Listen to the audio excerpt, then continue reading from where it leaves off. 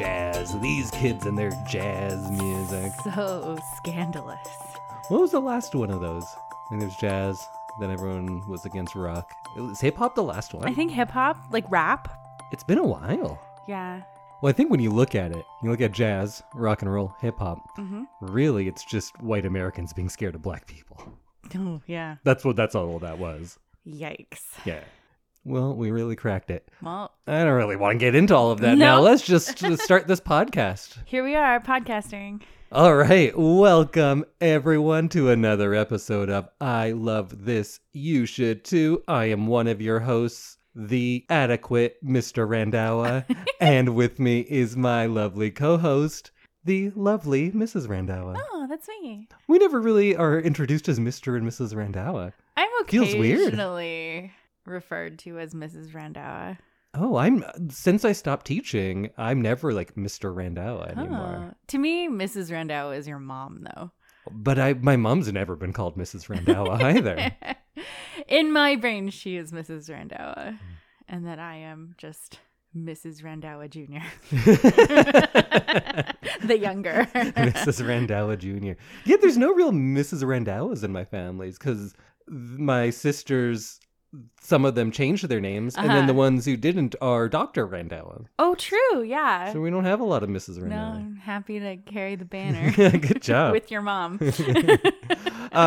Wait, we were starting to do the podcast and not get into other stuff. Yes. We are going to be talking all about the 1999 film, The Talented Mr. Ripley, today. It was my pick. It was a movie that I saw when I was probably in my late teens, somewhere around then, not too long after it came out, and I remember really loving it. And I remember really loving the soundtrack. I had a CD of the soundtrack. I liked it that much. And you know what?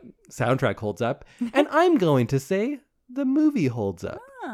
But it was my pick, but it was new for Samantha, the talented Mrs. Randawa. So, as the title would suggest, Sam, I loved this movie. Did you? I loved it. It was good, huh? Yeah, no, it was fun. It had, like, you were right when you, like, introduced the movie to me last week. You were right. It has all the things that I look for in, like, books. Yes. And there was, like, a romance. There was fancy rich people. There was boats. It was great.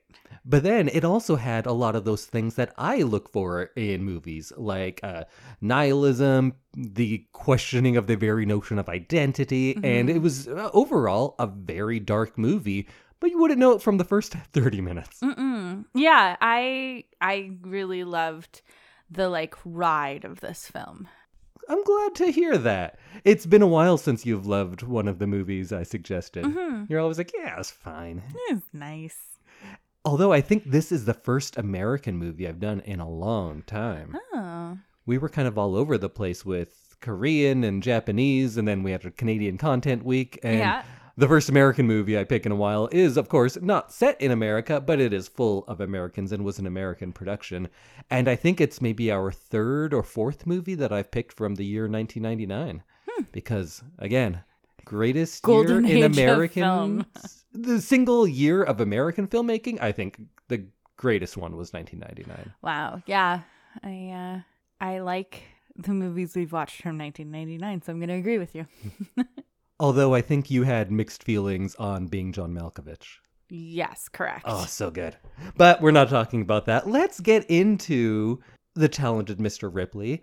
Full disclosure, I hate when podcasters or anyone apologizes for what they're about to do, but I think I'm heat-stroked, and my mind is wandering, and I'm having trouble concentrating. And I didn't really do notes, but I still think we are going to deliver some quality content. Excellent. But rather than going through chronologically, which we do for movies that we tend not to like, or going thematically, which I often like to do, I think this, because it's more of a character study than anything else.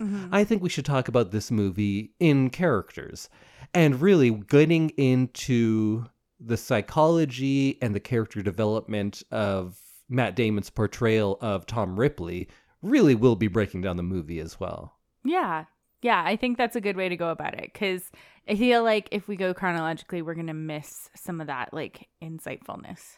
Yeah, and if you're listening to this, you should have seen the movie already, so you just go watch that.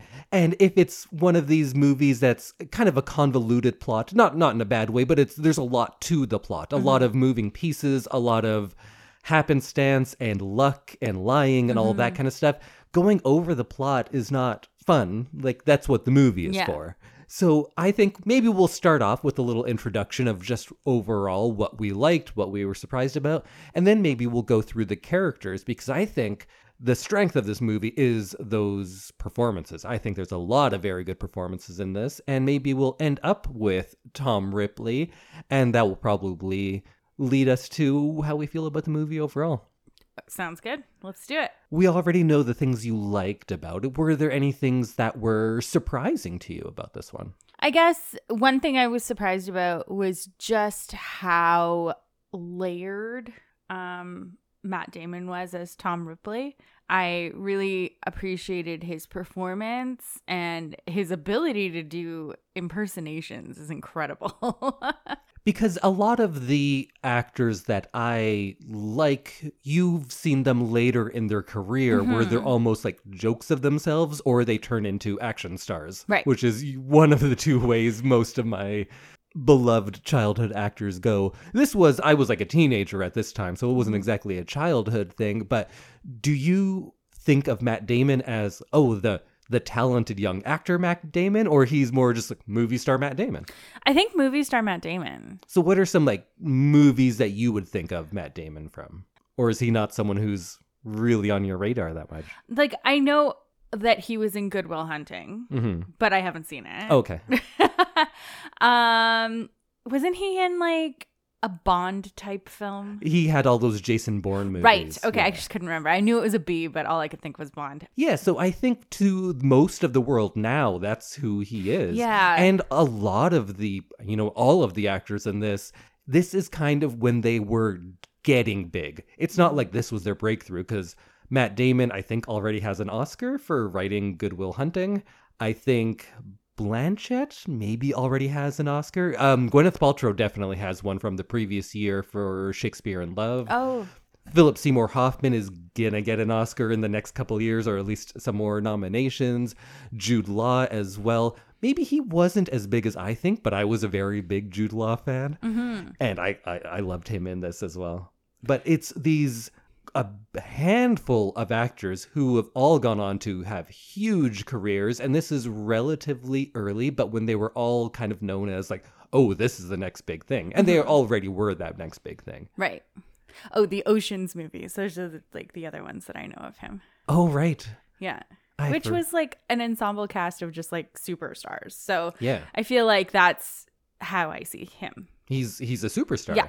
And we forget that a lot of the times with those superstar actors, they were just actors, right? There are people who are just movie stars. They kind of skipped that step of being a good actor. Like if you get your big breaks in action movies or something like that, sometimes you are not always the greatest actor before you become a like capital MS movie star.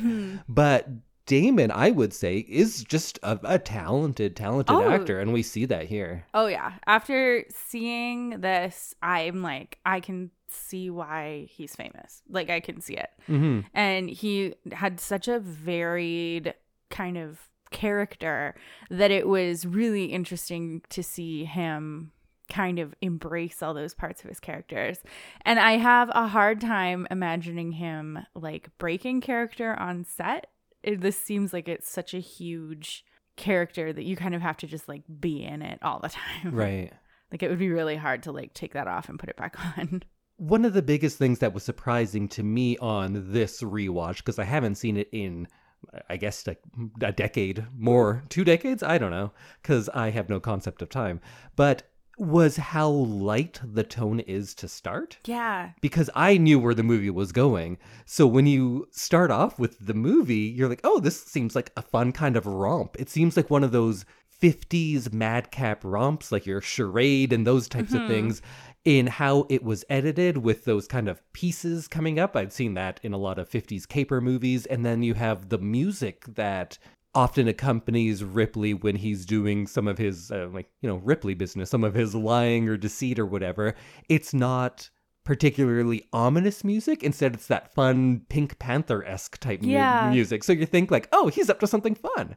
And for a long time, he is. I guess we'll talk about why I think that that's effective in making him relatable at first, and then you get brought along on this ride that you did not bargain for. And that's kind of the strength of the movie. But it was so much lighter and so fun for the first while. Yeah, when you'd introduced it to me as this like dark, twisty, turny, like scary movie with a little bit of murder, at the beginning I was like, is this a romantic comedy? Because like I don't understand how we're going to like transition to dark, twisty, turny murder film.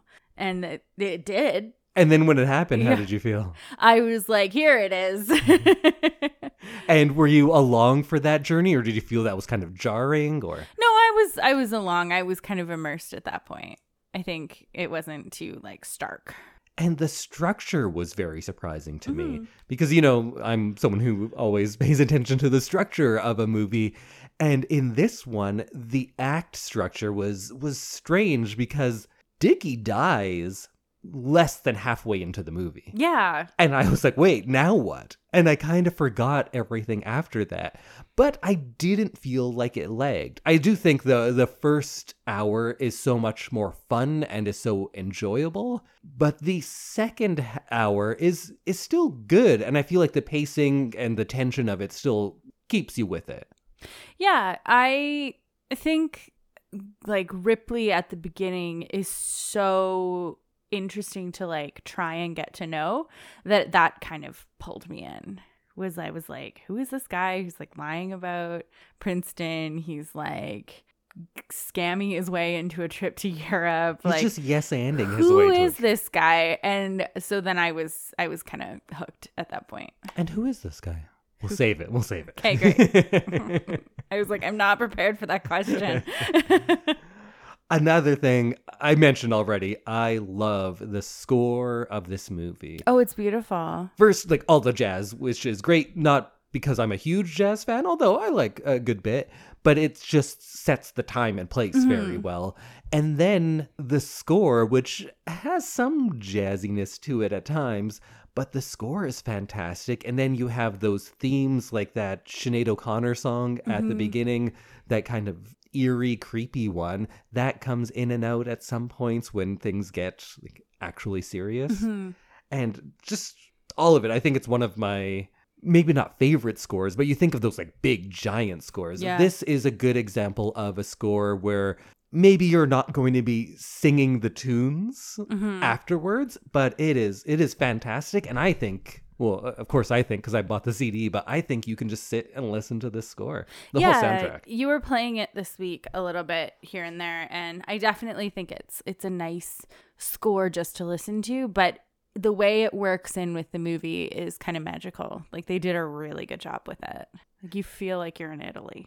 Yeah, and it was just shot beautifully and directed amazingly well as well. Because the director, whose name I'm sure you'll tell me because you have it in front of you, Anthony Minghella? Yeah. He had, I think, just come off The English Patient. I don't know why I don't just pull up IMDb for all of this because I'm talking about, and then they won an Oscar next year. I should have just looked it up. But he had just at least been nominated for Best Director. I think had won it. And he was just making hits. Yeah. Him, Damon, Blanchett, Paltrow, Jude Law, all of them were doing such good work at the time. And I believe Anthony Minghella died quite soon after this and young, so we didn't get to see I would have been very interested to see what he would have done, because this wasn't a movie where I'm like, wow, the director, that's like a real trademark style and I can pick him out, but it's just so wonderfully directed. Yeah, I think the choices that he made, I can like appreciate the look and the feel and the way that he directed the camera.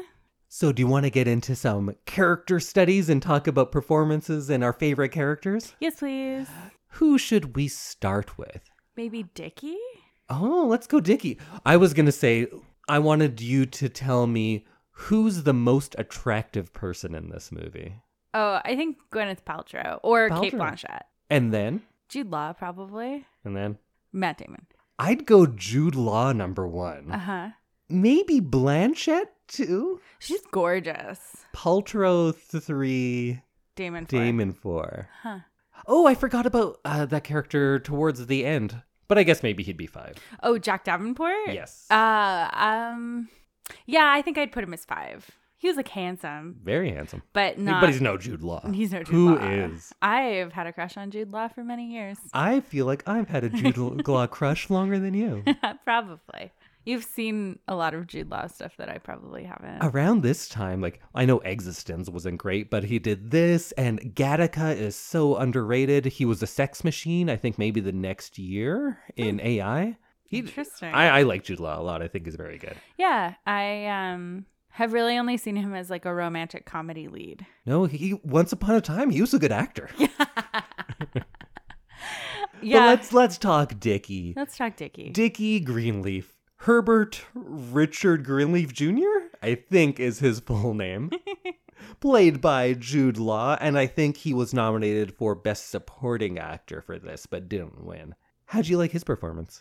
I liked it. I think he did that like rich kid with like oodles of money who doesn't understand how real life works. The poor little rich boy. Yeah. He's like, I'm so rich. I wish I didn't have all of this money, but I'm so dependent on all of this money. Yeah. And the like not understanding A, the plight of like people who don't have money, and B, just like how people navigate the world when you can't just throw like a stack of cash at it. Right. Like figuring out plane tickets or like figuring out food and like stuff like that. It was just really interesting to kind of see him compared to Ripley, because they clearly come from very different worlds. And he had such a, people always say magnetic performances, and I was like, that doesn't mean anything. But I think this was a magnetic performance because he attracts everyone to him. And Marge, I like that Gwyneth Paltrow's name is Marge. I was like, that's such a 1950s name. Marge puts it very well when she's talking to Tom Ripley about how he's like the sun. When he's shining on you, you love it and you just crave it. But when he's not, it's dark and it's cold and you're alone and you just want that again. Mm-hmm. But he's fickle. He's going from one thing to the next. He doesn't care about you as much as you care about him. Right. And they both kind of bonded almost about that because they both experienced that. Yeah, exactly. His performance also very layered, but at the same time very one-faceted. Yeah, it seemed true to life. Mm-hmm. It's not like he was going over the top of like, look at this douchebag, but he's like, yeah, he's kind of a dick. Yeah. I don't think he's a terrible person. No. But he's not a good person. I think it's also just like a consequence of his circumstance that he's kind of like a dick. But he also cheats on his fiance, gets someone pregnant, and then just kind of shuns her and she kills herself. Mm-hmm. So he is pretty bad. Yeah, he's pretty bad. But that's kind of the balancing act that this movie does. Not to say that like, oh, he was bad there, but he's charming, so it's okay. It's kind of making you try to reconcile that. You're like, I too want to be Dickie Greenleaf's friend, but he's also a piece of shit. Yeah. And it makes you try to like deal with that and makes you reckon with like, oh, why do I like him? Yeah. Is it just because he's good looking? And why is he so charming to me? And like access to things that you might not get. Yeah. Yeah. Yeah, it's an interesting narrative of like people with money and their like hangers on. Yeah, and maybe it kind of makes you think about these movie stars or different characters in movies that you're like, yeah, why do I like that person so much? Mm-hmm.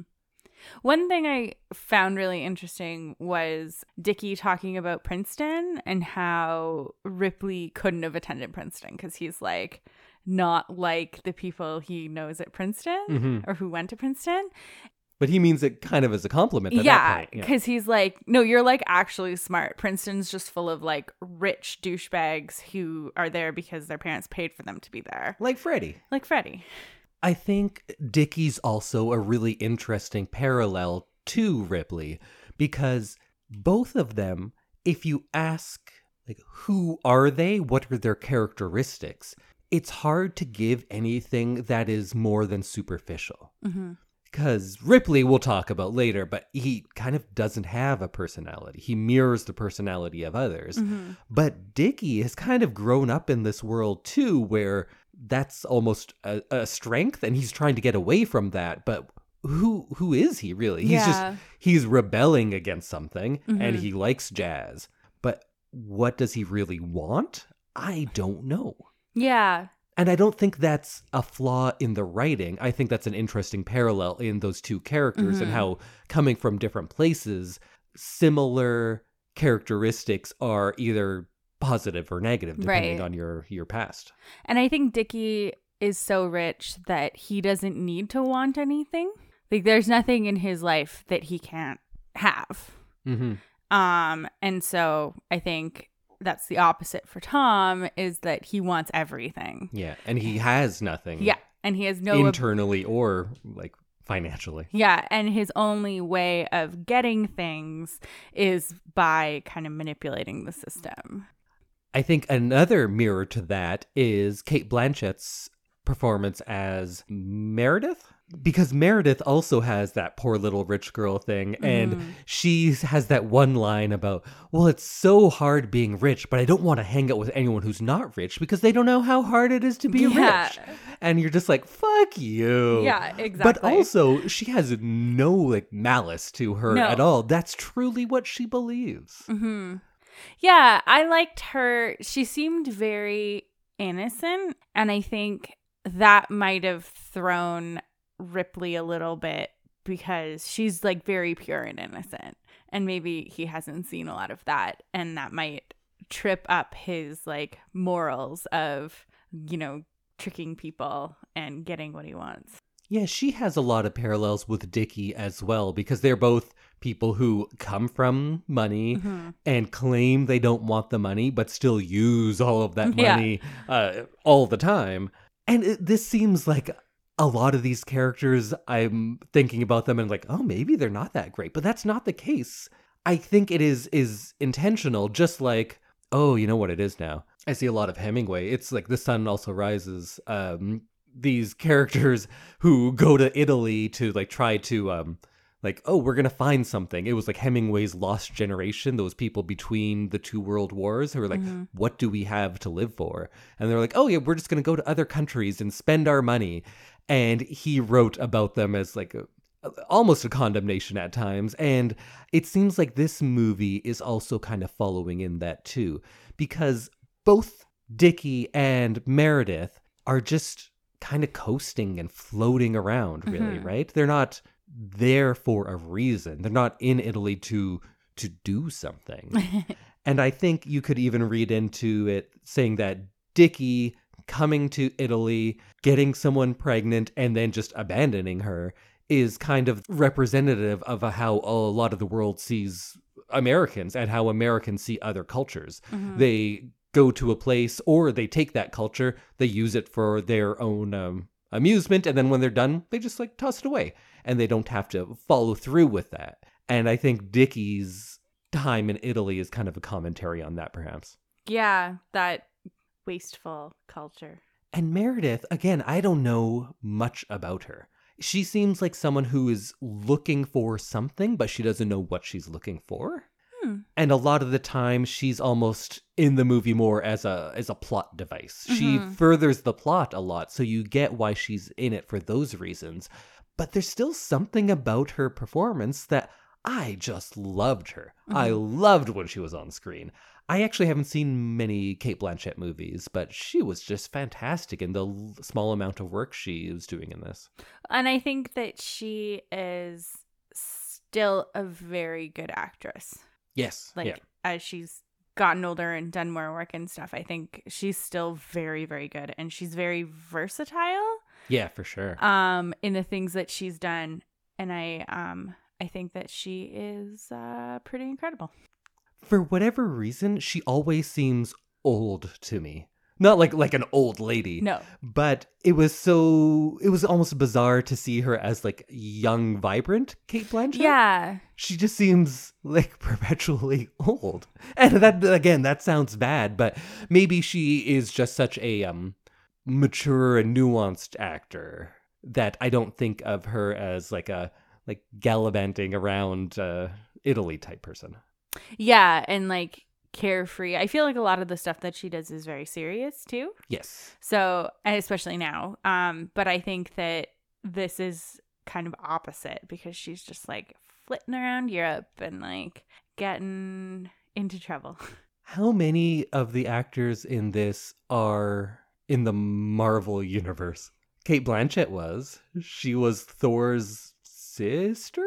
Jude Law was. He was in Captain Marvel, I believe. Oh. Gwyneth Paltrow. She's Pepper Potts. Is Yeah. Matt Damon? I don't know. It's probably just a matter of time. Yeah. And if Philip Seymour Hoffman were still alive, I bet he'd be one of the agents or something. He was in Thor Ragnarok. Matt Damon was? He played an Asgardian man playing the role of Loki in that's a play right. going Yes. on in the movie. Yeah, he totally was. Kate Blanchett was in that one too, I think. Or was she in a different Thor? It doesn't matter. We're not talking MCU, but I No. forgot about that scene, and that scene was hilarious. Yeah. I really liked that. I like Matt Damon a lot because he is also willing to make fun of himself. Yeah. He doesn't take himself very seriously, and I like that about him. That's kind of what I think of him as now. Is like a comedic jokey kind of actor. Similar to Brad Pitt in a lot of ways. They both Yeah. were very good actors, achieved the superstardom, and now often do things that are almost commentaries on their own careers. Mm-hmm. They have like a certain self-reflexivity about that. Yeah. And in a smaller performance, we have Philip Seymour Hoffman playing Freddy, and I love Philip Seymour Hoffman. R.I.P. So I have a really hard time with him. The character or the actor? The actor. Okay. The actor playing the character, I guess. Because to me, Philip Seymour Hoffman is like 60. 60? Yeah. Why? I don't know. He's just like me and Kate Blanchett, I He's guess. like an older actor to me. And so him being with Matt Damon and Jude Law and being that age that they are supposed to be like early 20s in that movie, I just think like he did a great performance, but it was just really hard for me to like fit him into that cast. Interesting. I don't know. He's just... What do you know what you've seen him in that makes you think of him as an older actor? No, I can't think of a movie that makes me think of him, but he does just seem older. I don't have a good reason for it. I guess that's the exact same thing I was saying about Kate Blanchett. I just always think of her as an older actor, Yeah. and she's not. She was young. I loved so many of Philip Seymour Hoffman's movies, and he is fantastic in this. Mhm. Oh my God, I hated him so much. He's so bad, I just yeah. wanted to punch him in the face every Yeah. time he spoke. And he also seemed like there was something seedy going on behind the scenes there. I guess not as seedy as what's going on behind...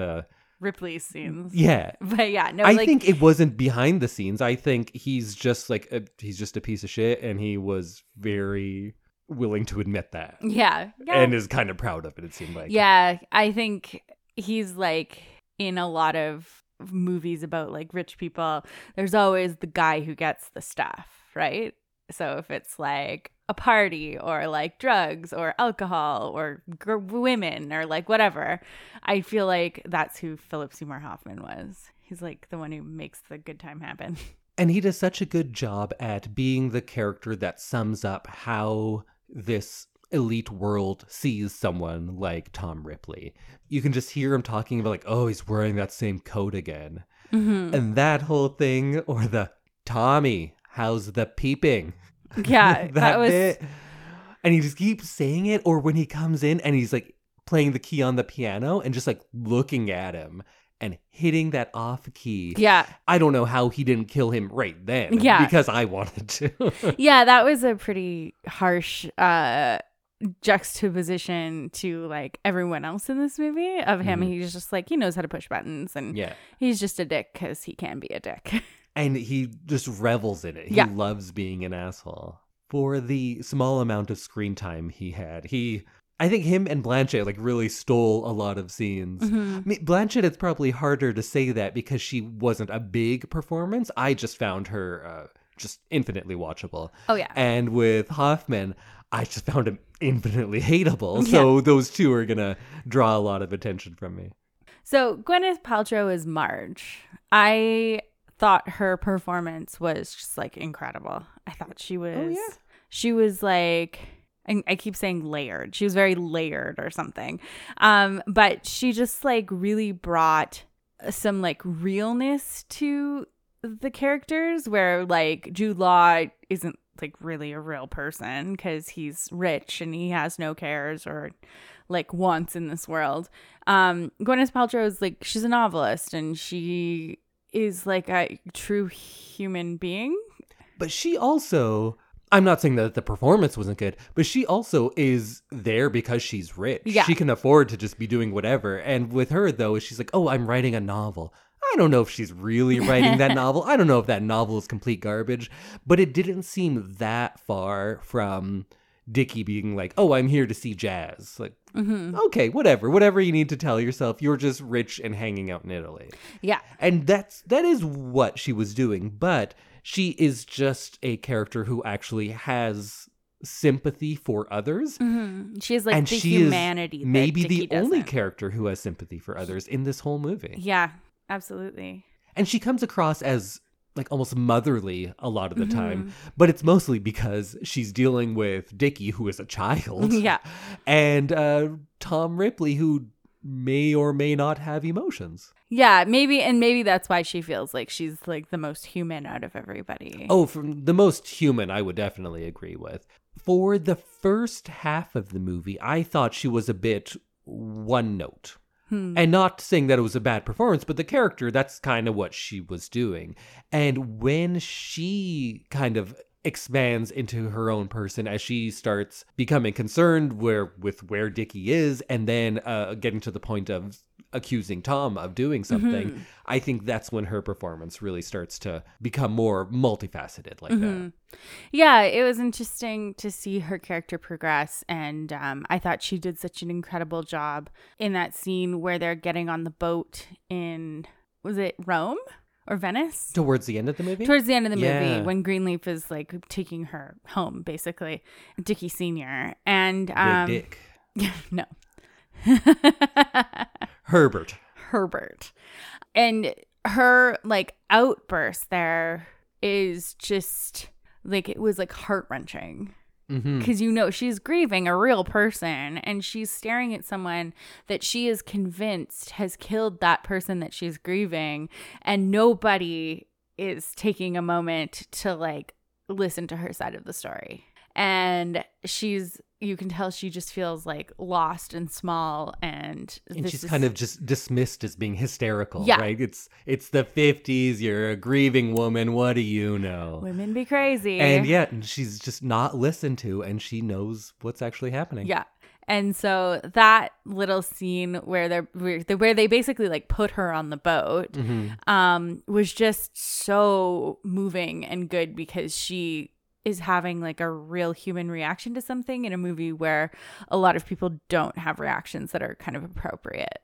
Right. Yeah, she is kind of the human core of this movie in a lot of ways.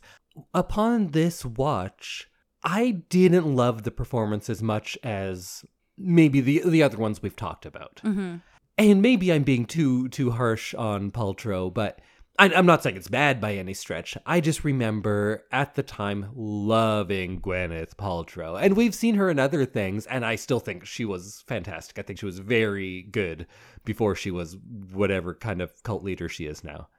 She was another one. Like, so many of these people have gotten so big that you forget that there was a talented performer in there at one point. Yeah. It was probably Shakespeare in Love that like really did it for me as a teenager watching that, thinking that was a great performance.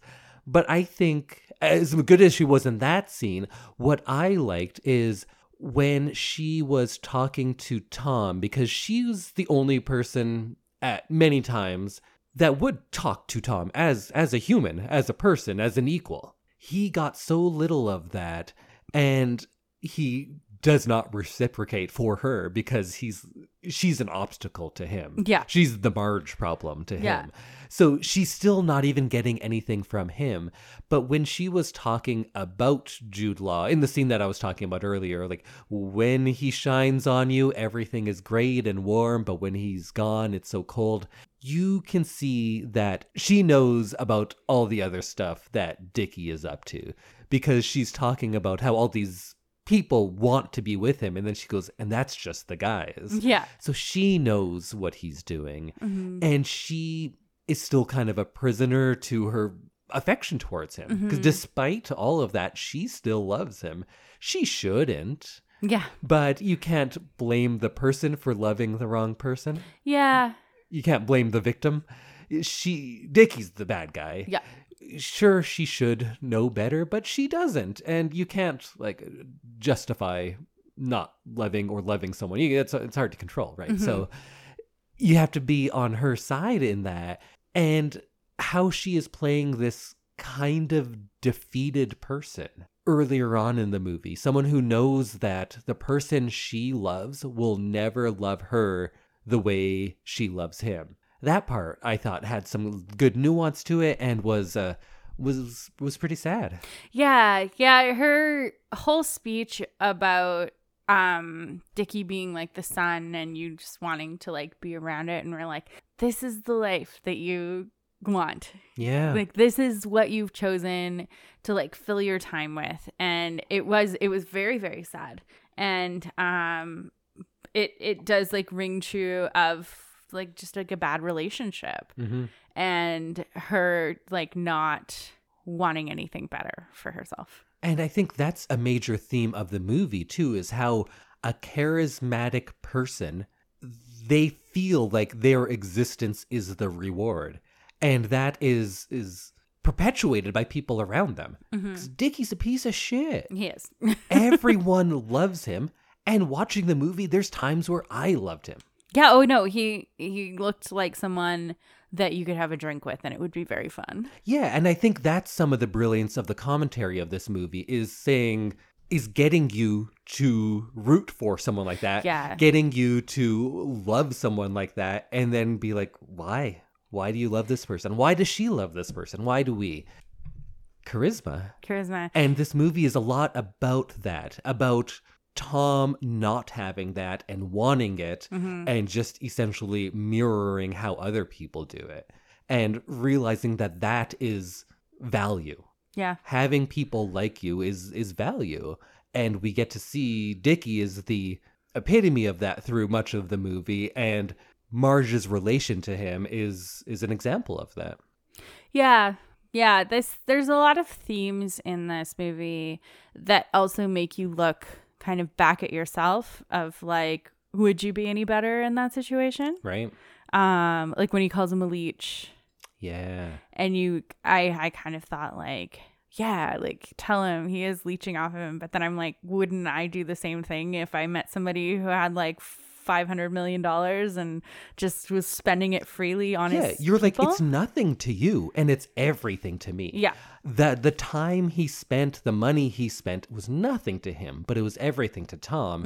And it seems like it was everything to Marge as well. Yeah, exactly. But she was just less needy than Tom. Yeah, it's interesting. The lessons, I guess, in this movie. That might be the wrong word, but like just the things that makes you think about yourself as well when you're judging these characters, and then you kind of turn it back on yourself and you're like, no, you would have done the same thing.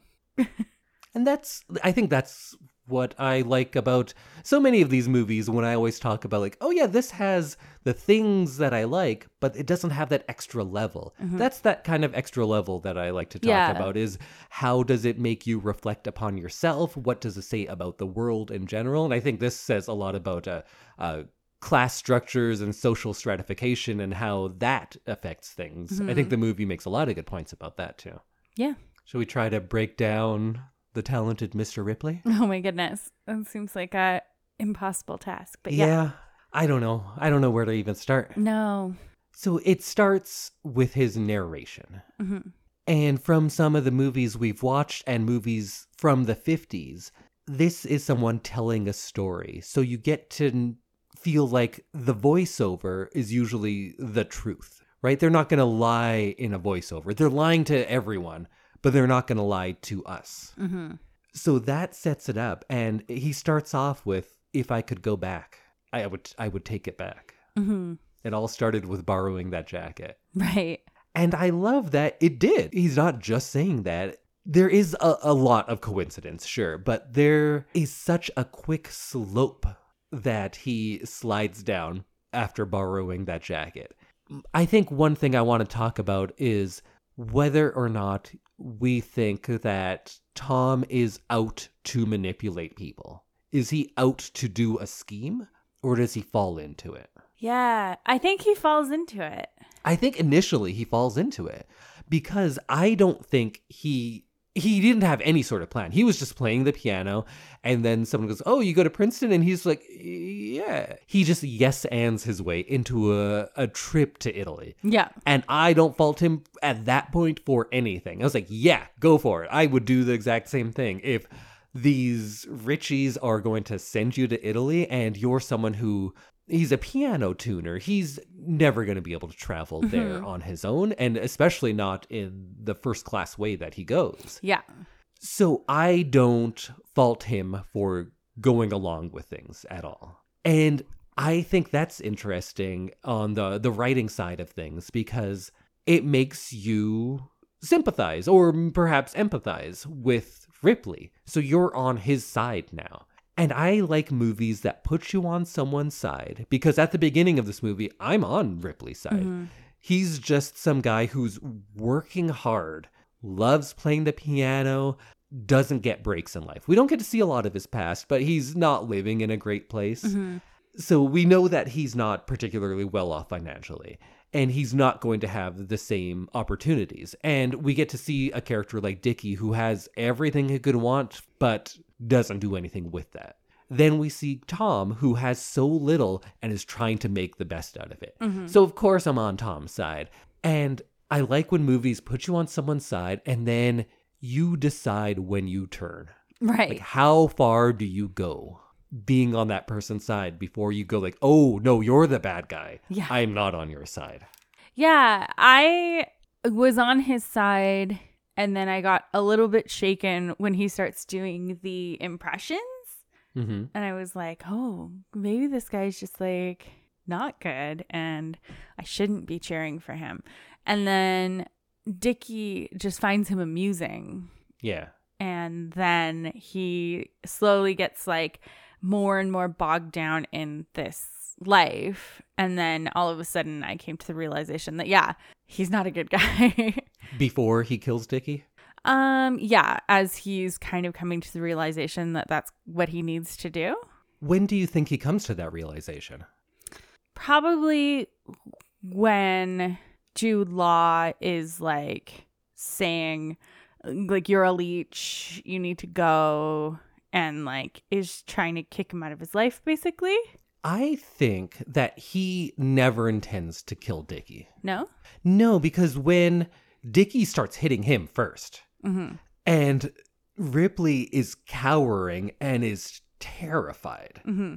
and Dickie like keeps berating him, or maybe he's not even hitting him at that point, but he snaps and hits him once with the oar. Yeah. And his reaction, which I believe is truthful, is immediate regret and concern. Mm-hmm. I don't think he had intention to kill Dickie. Oh. I think he hit him and then he's like, oh shit. He tries to stop him. And then he tries to like stop the bleeding. And then Dickie leaps on him. And then he pushes him off and hits him. And then he just doesn't stop. Yeah. And he's like, I need to finish this now. I think he didn't intend to kill Dickie. And I think he regrets killing Dickie. I'm not saying he's a good guy or anything. He killed him. But I think that it was a crime of passion than anything premeditated. Yeah, I could see that being true. Because he just looked so scared. Ripley does. Yeah, there's a few points in this movie where he is very childlike. Usually around water. Yeah. He's scared of water. Is he? When he first gets to the beach, he takes off his shoes and he runs to the water, puts his feet in it, and turns around. Yeah. When everyone else is swimming off of the boat, he sits and is reading his book. When Dickie is on the boat with him, just the two of them, he's scared and says like, no, stop it. I'm serious. He's scared of water, I think. I tried to like psychoanalyze because that's what we're going to do here. And I was like, the classic, when you gaze into the abyss, it gazes back into you. The ocean is emptiness. And that's a reflection of Ripley's own emptiness, is my hypothesis. So when he sees that, the scariest thing to him is his own emptiness. And that comes back later in the movie. He feels like he is nothing. He's nobody. And that's a theme that comes up a lot. And he tries to create this personality, this whole self. Everything about him is invented, and it's usually done so by mirroring other people. He doesn't have a self. I don't think Tom Ripley is anyone. We're going to watch American Psycho at one point, and that's kind of my idea there too, and how that is like part of corporate culture. Just like being nobody is kind of good. Yes. Being an empty vessel. And I think he is that. So the vast ocean is a reflection of that, and him being scared of the water is him being scared to face his own emptiness. Whoa, man. Maybe, I don't know. Maybe I just made that all up, but it seems to make sense to me a little bit. Made sense to me. So then do you think he was a killer just waiting to happen? Or do you think he kills out of necessity or circumstance? I think he's telling himself he has to kill out of necessity. I think he's just like a psychopath. I think I'd agree with you. I'm not saying that if he had never gone on this trip, maybe he would never kill anyone. I think that's a definite possibility. But I also think like he might. I think he is neither good nor evil. I think he has no morals because he is largely empty. Yeah. Yeah, I think so. And I think that emptiness is like what psychopaths. Yes. It's where the conscience goes. Yeah. And I think that he doesn't want to deal with that because that means he's a bad person. And like you said, he thinks he's a good person who is like helping people. Tom? I disagree with that. I don't think he thinks he's a good person. I think he is aware of that he is nothing. And that is what he's trying to get away from. And the only ways he knows how to do this are to please others. I think he tries to be a people pleaser much of the time. But I think he doesn't know why he's doing that. I think he pleases others just to fit in. He wants to feel wanted, but he brings nothing to the table. Right. So the only way he knows is like trying to do what people ask for him, which makes him great for the roles that he is in when the movie is starting. Like when Greenleaf Sr. meets him, he loves him. He's like, oh, this kid is going places. This kid is great. And I was trying to think like, why? What is it about him? But all Ripley does is mirror what he sees in others. Yeah. And Greenleaf Sr. is like a corporate guy. It's shipping, I think. Shipping, that yeah. He's essentially a billionaire. I guess not in those days, but what would now be a billionaire. That's a fun little comparison too, because if Ripley was Greenleaf Jr., was Dickie, because he talks about him like, you're wasting everything you have, what I would do with what you have. He would do so well in a corporate structure. Like how CEOs, so many of them are sociopaths or psychopaths, but that's like a very productive place for a psychopath is in business. Yes. And that's not just me hating rich people. That's an actual thing. Yes, exactly. Happened. And he would do so well. If he were Dickie, he would just please his father and have no scruples about going about his business. And he would be incredibly successful. I don't know much about Greenleaf Sr. He doesn't seem to have a lot of empathy for others. No. He's kind of dismissive about his own son being missing. Mm-hmm. Like, he cares enough to come out there, but it seems like he cares about how it reflects on him. Yeah, he's caring about like the optics of his son leaving a suicide note. So then you wonder if Tom Ripley was in that position, he would act kind of like Greenleaf Sr. And that makes me think like that's why he loves that guy. Yeah. He's a perfect son for you, for someone in that world. Yeah, I agree with you in that he would be really good at business with that. I feel like that's what business people want their underlings to be, is like, don't bring your emotions to work. Mm-hmm. Don't worry about like the morals of this, and like just be a good worker drone. Do what you can to please me. Yeah. I have authority. And that's exactly what Tom Ripley would be. Yeah, exactly. So yeah, I think there are many situations where he would do really well, but this like really emotionally charged situation isn't as easy for him. Definitely. Yeah. You see him kind of struggle with people who are emoting really hard. Yeah. Like Meredith and like Marge. And I was just thinking about the moment in the carriage with Meredith when he's like basically breaking up with her. Yes. And she's sitting there crying in the carriage, and he's like, well, I'll see you tomorrow for coffee. He doesn't care about her. No. And he doesn't care about emotions. It seems like he's not able to read that she's like really upset and could actually use him to like comfort her. Do you think he cares about Dickie?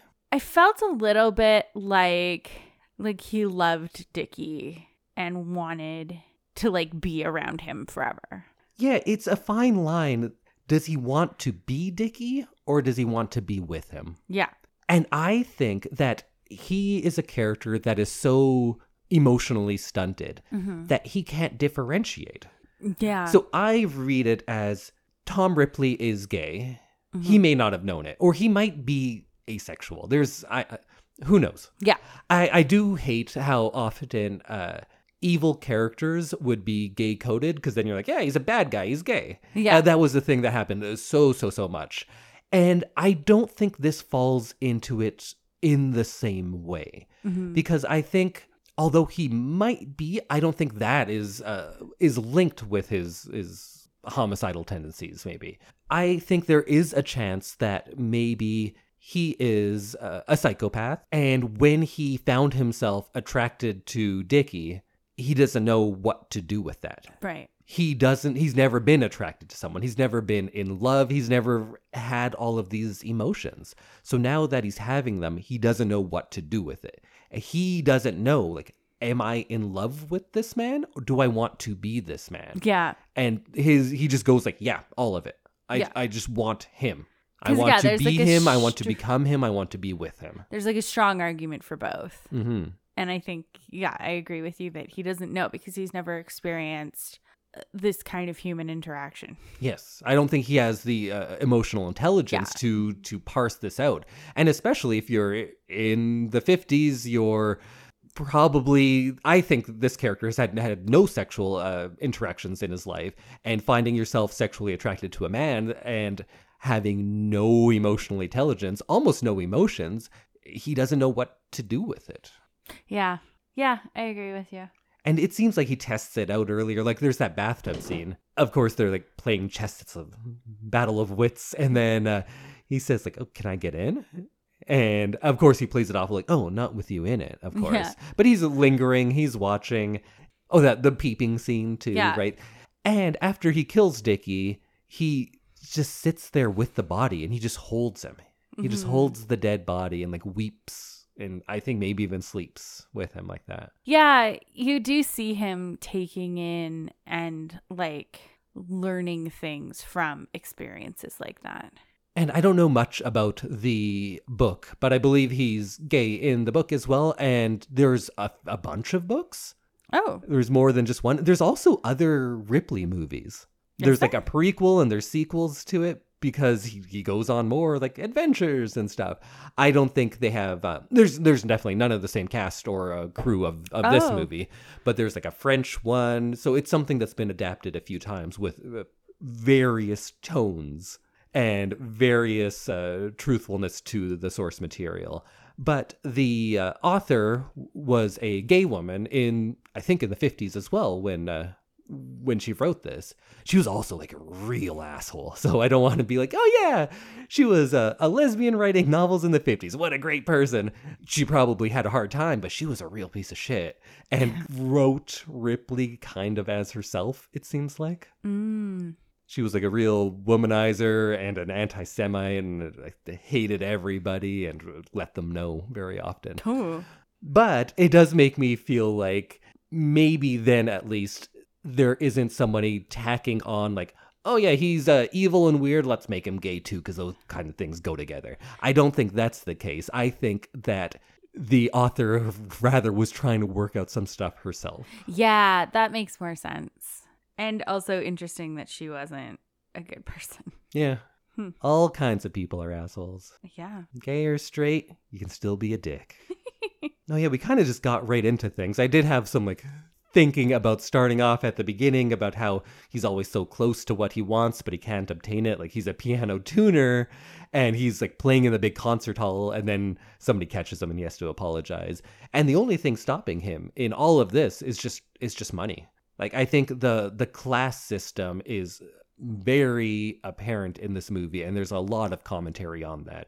In not just what we were talking about, how Tom would be very successful if he were in that world, but that seems to be the only thing that's keeping him from success is just his lack of funds. And then when he gets a little bit, he goes a long way on it.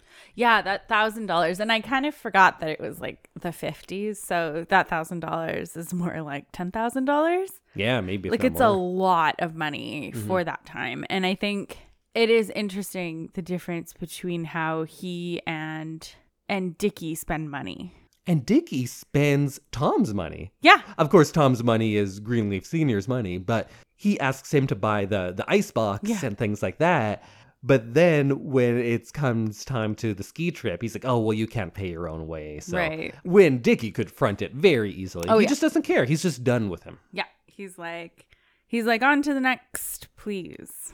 Next adventure. Yeah. I like it in the beginning because you assume it's just class, financially speaking, that stops Tom from being one of these people. And as soon as he has the coat on, like, everyone trusts him, right? He's given $1,000 just like nothing. Yeah. And then as the movie goes on, just as we are forced to identify with him and then start distancing ourselves, we start realizing it's not just class. There is something wrong with this human. Yeah. Like how he researches jazz. He's not like, oh, this is cool. He studies it like a text because he doesn't have that capacity to even enjoy it, it feels like. Mm-hmm. Yeah, he's interesting because he's always grasping for something. I like when he's studying Italian and the phrases he's saying is, this is my face, this is the face of Dickie. Like, that's what it means, what he's saying. You're like, oh, is he a big creep? Yeah, I think he's a big creep. That's super creepy. And it's fitting that the song he sings, he does My Funny Valentine, and the first time he hears it, he says, like, I can't tell if this is a man or a woman, the Chet Baker one. Oh, yeah. And then that's the song he does, and he doesn't change it. He does it exactly as close as to Chet Baker as he can. He's a mimic. He doesn't bring anything. Yeah. He just mimics what he sees around him. Yeah. And he goes through the movie and it's equal parts skill and luck. There's a lot of luck. It's not like he's one of those mastermind psychopaths. No. He's smart, but he's not doing anything that most people couldn't do if they had the will to do something like that. Right. He's not outsmarting the police that much. He's lucky a lot of the time. And towards the end of the movie, he just keeps having to kill people because they're figuring out. So it's not like he's skirting this big plan and he has like a detailed layout of how things are going to go. He's just like reacting in the end. There's also that scene on the train. I think that was maybe not the first time, but that's when you realize, like, oh, there's something not good with this guy. Because he's not just smelling Dickie because he loves him. There's something extra. He looks in the mirror or the glass and their faces kind of overlap. So that's when I started thinking, like, oh, he doesn't just love him. I think he wants to be him. Yeah. It was a bit of a like wear your skin kind of moment. Yeah. Where you're like, ooh, this is going somewhere creepy and I don't like it. Because at first it looks like he's in reflection kissing Dickie. Mm-hmm. And you're like, okay, I get that. He loves him, but he is forbidden from this love. Right. That's something you can understand. And then the faces kind of merge and you realize that there's something else going on. I think this is the second movie that has stolen a scene from Persona, which one day we'll watch. But we're giving you some more fun stuff before we get into Bergman. Okay, great. I guess it's just kind of the ending we need to talk about now. Yeah. So I did love, what's his name again? Although I've forgotten him. Oh, Peter Smith Kingsley. Peter Smith Kingsley. What a name. What a guy. Rich person name. Yeah. There's a lot of good rich person names in this. Mm-hmm. He's so likable. And there are moments when he's talking with Ripley that you kind of forget what Ripley is. And you're like, I just want them to be happy. And then you're like, oh, no, wait, that's the killer. Yeah. And movie, you got me again. You give me flashes of something that you want to cheer for. Yeah. You want these two guys who are lonely. Mm-hmm. You want them to find solace in each other. But then you realize who Tom Ripley is. And that's not a person we should be cheering for. That is a straight up psychopath murderer. I did wonder at the beginning of that whole, like, them going away together, if this was like a happy ending. Yeah. Which I was like, this is an odd choice that, like, maybe there's going to be a happy ending. But it wasn't a happy ending. It was just like another bad thing happening.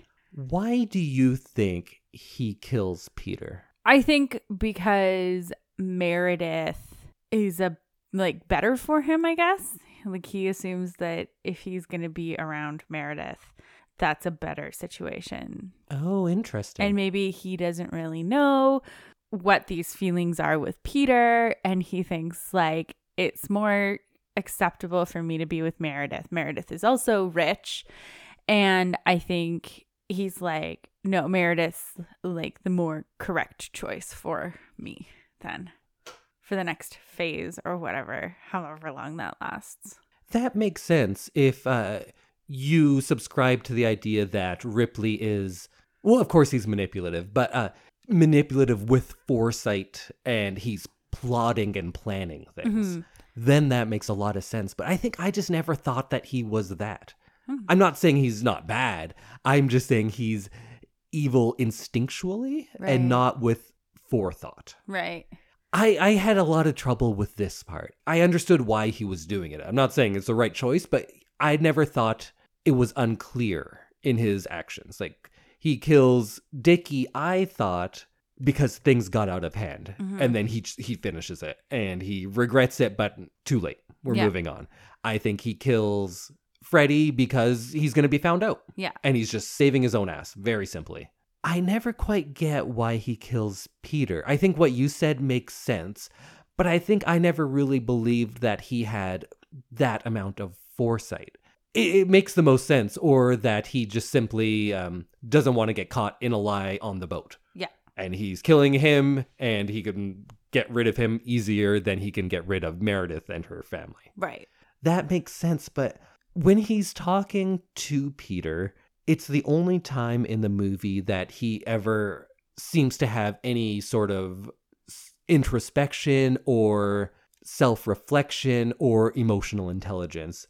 Because he talks about how there's this room in the basement. He's talking about a metaphor for his mind or his soul or whatever, and you just lock the door and never go in there.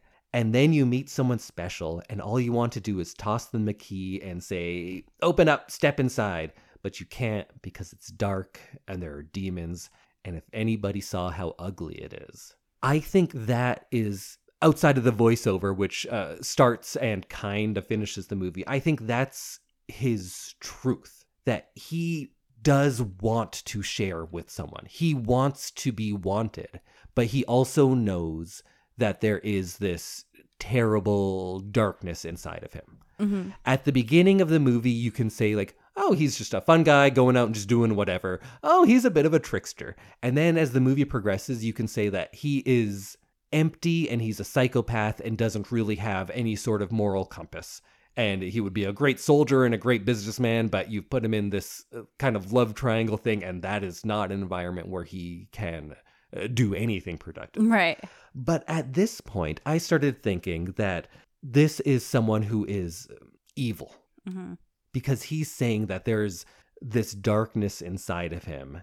And maybe that was there before the movie starts. Because we don't know what he was doing before that. Right. We don't know if he's killed 20 people. Yeah. It's entirely possible.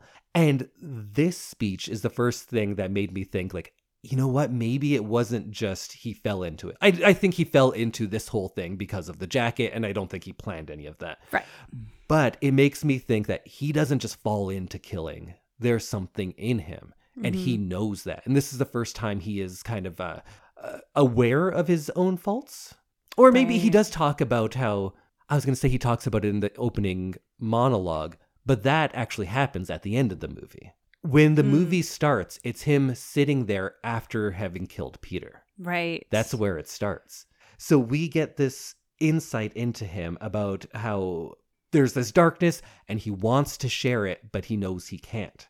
I think he kills Peter because Peter has forced him to reckon with this darkness.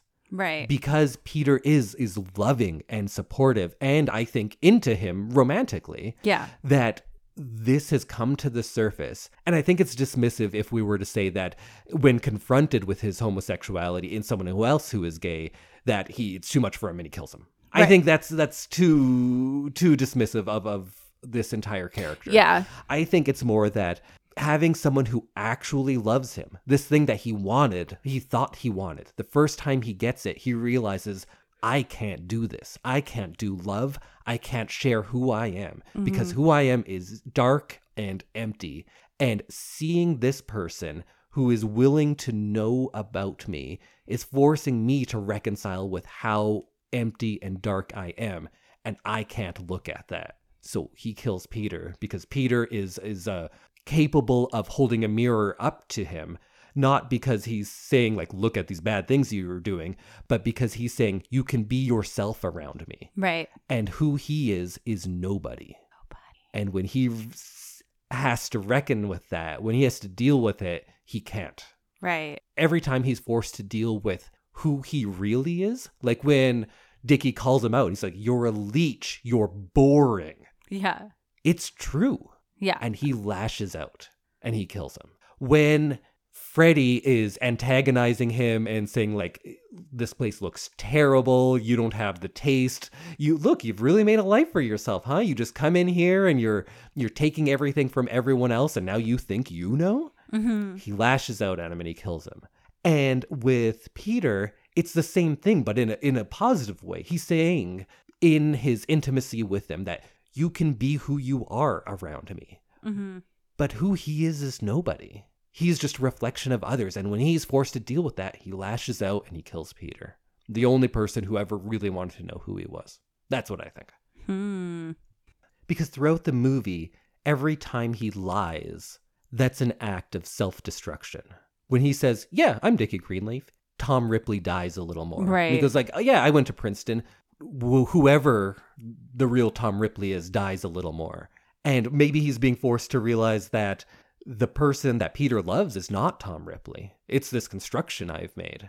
Right. Because every it's time he lies, person. it's an act of self-destruction. And this is the final one is killing Peter is him killing himself because that's the only person who took the time to try to know him. Right. And Meredith doesn't care. Meredith's like, oh, you're fun. Yeah.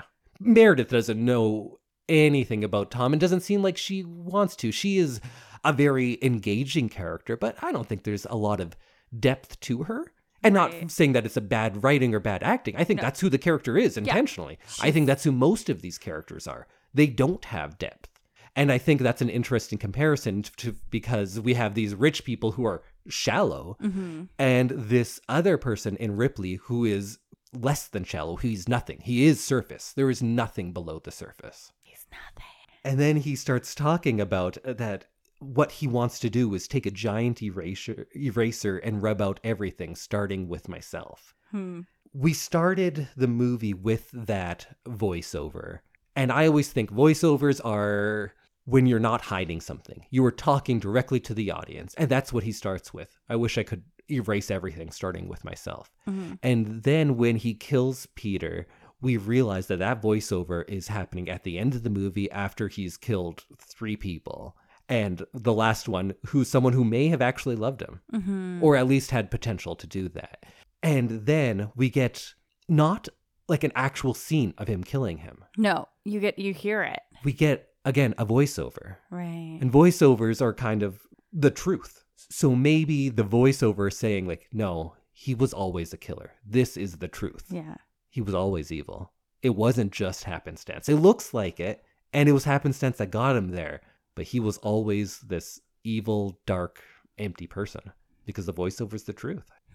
And then the door closes as he sits. Yeah. After killing him, just staring there. Because they're on a boat. Yeah. And the door closes on us knowing anything about who Tom Ripley is. Right. He's nobody. Whoa. Did that make sense? It I does. kind of made it off all at the top of my head. Because when we talk, it's when you think and it all makes sense. Yeah. I agree with you. Sounds like you wrote a novel first. My paper says, the more he lies, the more he destroys his true self. And then the rest kind of just happened. Soliloquizing. Yeah. And I think that's why this movie is, this movie is not well reviewed. What? Yeah. I don't know if I see more into it than the movie actually puts forth. I see all of this stuff there. Or maybe people don't look into it as much. I don't know what it is, but it's not particularly well reviewed. And I think it's so well constructed, beautifully acted. I think there is so much to these characters, even when there's nothing to them. That's even more. Yeah. Because there's nothing to Tom Ripley. Yeah. But I could talk about Tom Ripley all day long. Forever. And we kind of just did. Yeah. And the direction is beautiful. The music is fantastic. The scenes, the outfits. It's a good movie. It's a very good movie. There were some very good outfits. Oh, this is something that I wanted to talk to you about. So we're done, essentially. Yeah. But what were some of your favorite outfits? Oh, see, I didn't keep notes of that. I can't. Who was the best dressed? Meredith. I agree. Yeah. I did appreciate Marge's like summer vacation looks. I like that because that's who I aspired to be if we were in Italy at a beach house. Let's go to Italy and we'll each pick an outfit. I'm going to do one of Dickies. Okay. You do one of those. Yeah.